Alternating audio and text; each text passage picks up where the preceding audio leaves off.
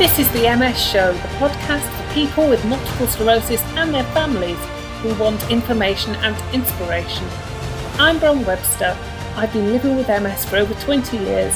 I'll be sharing with you tips, stories and ways to keep going with MS.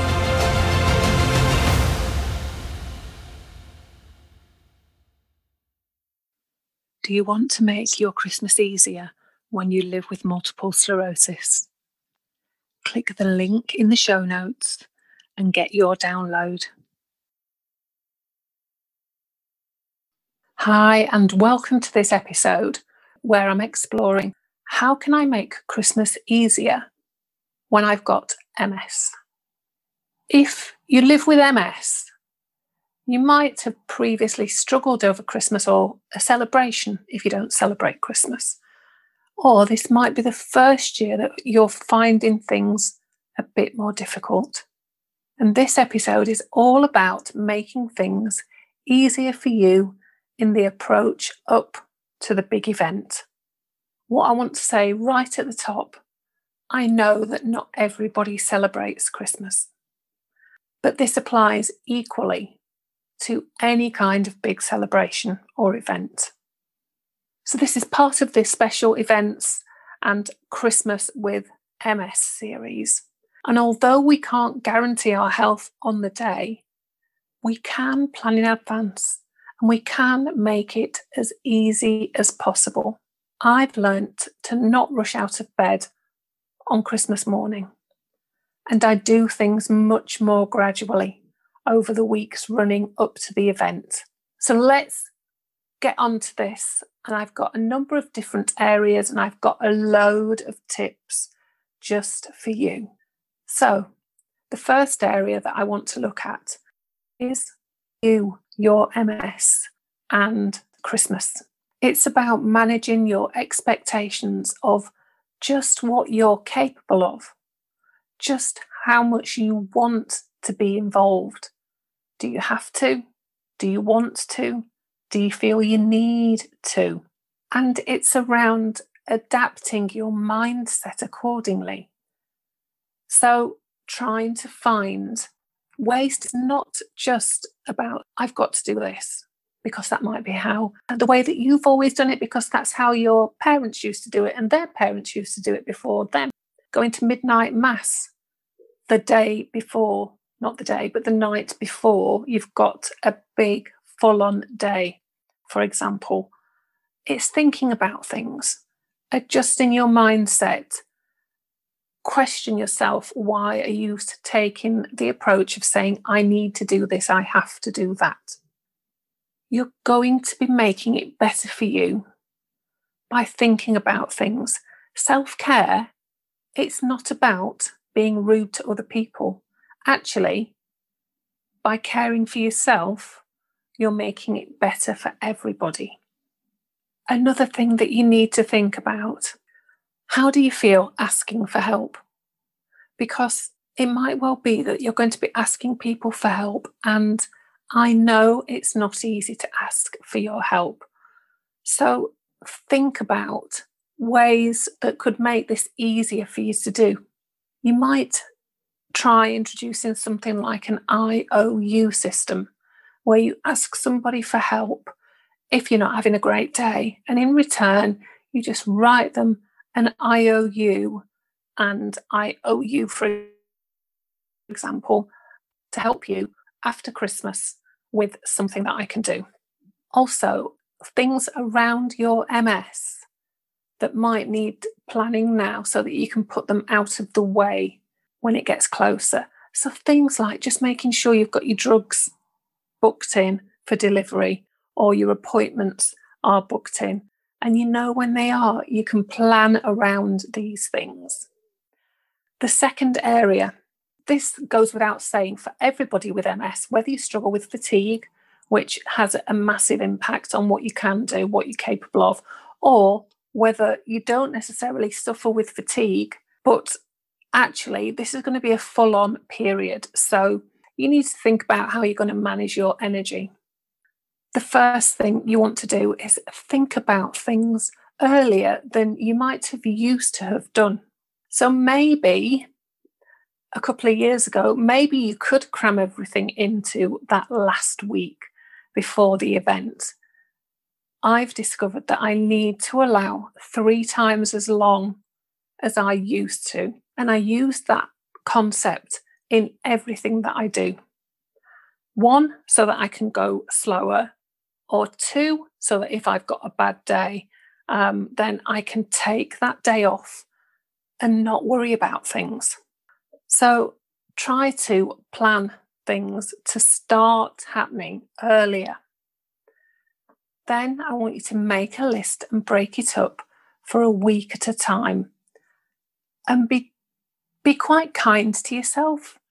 So if you've got a big list, don't try and fit 20 things onto each week. You're better off putting a thing a day and making your plan and your effort go over 7 weeks rather than 2, for example. Third thing, try to do a little bit each day. And if it's a good day, then maybe do a little bit more, but with some rests. And again, in terms of managing your energy, have a think around who else could help. Don't think that you've got to do everything. Don't think that you've got to be Superman or Wonder Woman when you live with MS. It's just not always possible. So that's the first area, the whole energy management. Now, it's really important to consider some of the practical challenges. There's shopping involved. Yes, we're in lockdown number 2 at the moment here in the UK. So going shopping is not necessarily going to be happening. It might be better to do online shopping and booking some food delivery, whether or not we're in lockdown. So it's trying to find good online providers and have a look at their timescales. And you could start doing that now and then get some things ordered and booked and planned in. So that's the shopping. I don't know if you're like me, but writing cards is really, really tough for me. And it's also really tiring because I've got numb fingers and hands and weakness for opening envelopes and things like that. It's actually really hard to do the whole card writing piece here that you might want to adopt. How about sending postcards? You can order some that are a little bit larger than normal. You can get Christmas ones, and then it's just a case of you're writing your message, you're writing the address. Stamps nowadays are already sticky, you've not got to lick them. So I don't know whether or not postcards might be a nice idea. And I know a lot of people have actually stopped sending cards and donate to charity instead. I prefer to actually send a card.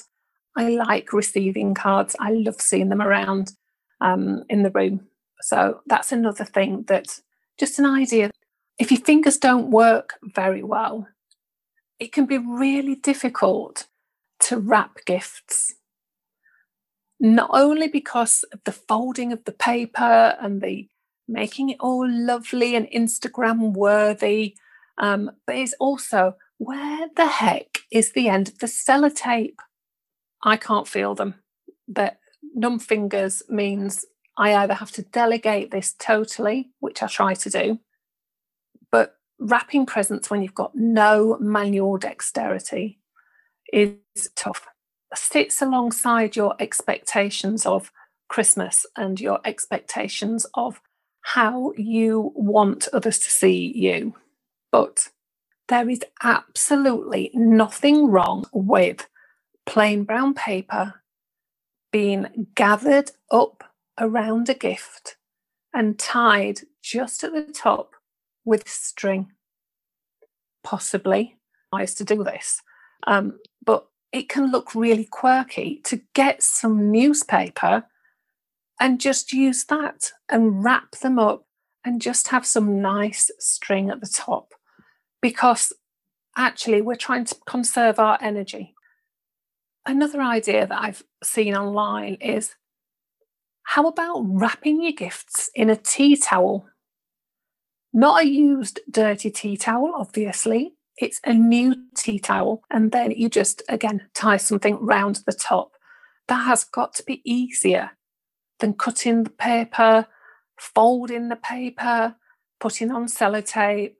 So that's something that I'm seriously considering. I'm going to be looking online to find some nice, not too costly Christmas tea towels. Another idea that I really liked, put some gifts in a jar. And if you've got some spare jars, great. If not, then you can order jars online. Again, you're spending some money, but it can be a really nice way to stack up some little gifts for people. So that's a lot around the sort of manual dexterity side. But now, what about prepping the food? Don't leave all your prepping until the day itself. If you've got somebody else who can help, that's great. But if not, what can you prepare in advance and freeze? So you need to make sure your freezer's got space. My freezer is fairly chock-a-block with stuff that's been in way too long. So it's just another thing. Make space so that you can do this. But there's nothing wrong with buying ready prepared sides, so ready prepared vegetables that you can just use in the microwave. Make it as easy as you can. I know some of you are going to say, but I really love doing all this prep and I really love all the cooking. So that is absolutely fine. But if you're doing it, just be aware that you need to factor in some time for you to recover. And if that's where you want to expend your energy, that's absolutely fine. We always agree in advance who's going to bring what. So somebody always brings the starter. Somebody always brings the cheese or a section of the cheese. So it's just about spreading the load. Other things like, if it is a serious problem and if it is going to be falling to you to do all this preparation, then you might want to think about things like getting a perching stool. I've got one. They're not very aesthetically pleasing, shall we say. They are very much a medical device, but it's a stool that is quite high that you can just kind of know that you can rest back on it. So you're not putting all the energy, you're not expending all the energy having to stand up. And there's things like decorating a Christmas tree. Have you got somebody that's going to help you do it? If you're going to do it yourself, is it going to be a real tree? Or can you get one of these pre-lit imitation trees? Obviously, it's your choice, but it's a difficult thing to do if you've got dexterity issues. It's a difficult thing to do if you've got balance problems or if you've got general fatigue issues, because it's a lot of effort and a lot of standing. So see what you can do to make tree decorating a bit easier. The third area to think about, what does this mean for other people? It's going to be full on, but it's also going to be really magical. Have you got other adults that are in the house? They probably fall into one of two categories. Maybe they don't usually do very much. Maybe they go down the pub. Maybe they have a little bit too much to drink. So that's the one type of person that might be in the house. Or maybe they're people who actually do a lot. For the people that don't usually do very much, how can you encourage their help in those days before Christmas? And you might not be asking them to help you on Christmas. What you might be doing is asking them to help with other things that means you're conserving your energy for the big day. What about those ones that tend to do an awful lot to help? What can you do to let them know how much you appreciate them? Because it's so fantastic when you've got people that are helping you, but we need to feel that we're saying thank you as well. Let them know that they're appreciated, especially at this time of year. So that was thinking about the other people in your life. Now, what I didn't say was, if you've got young children, you know you're going to be out of bed early. It's okay to catch up on a bit of sleep.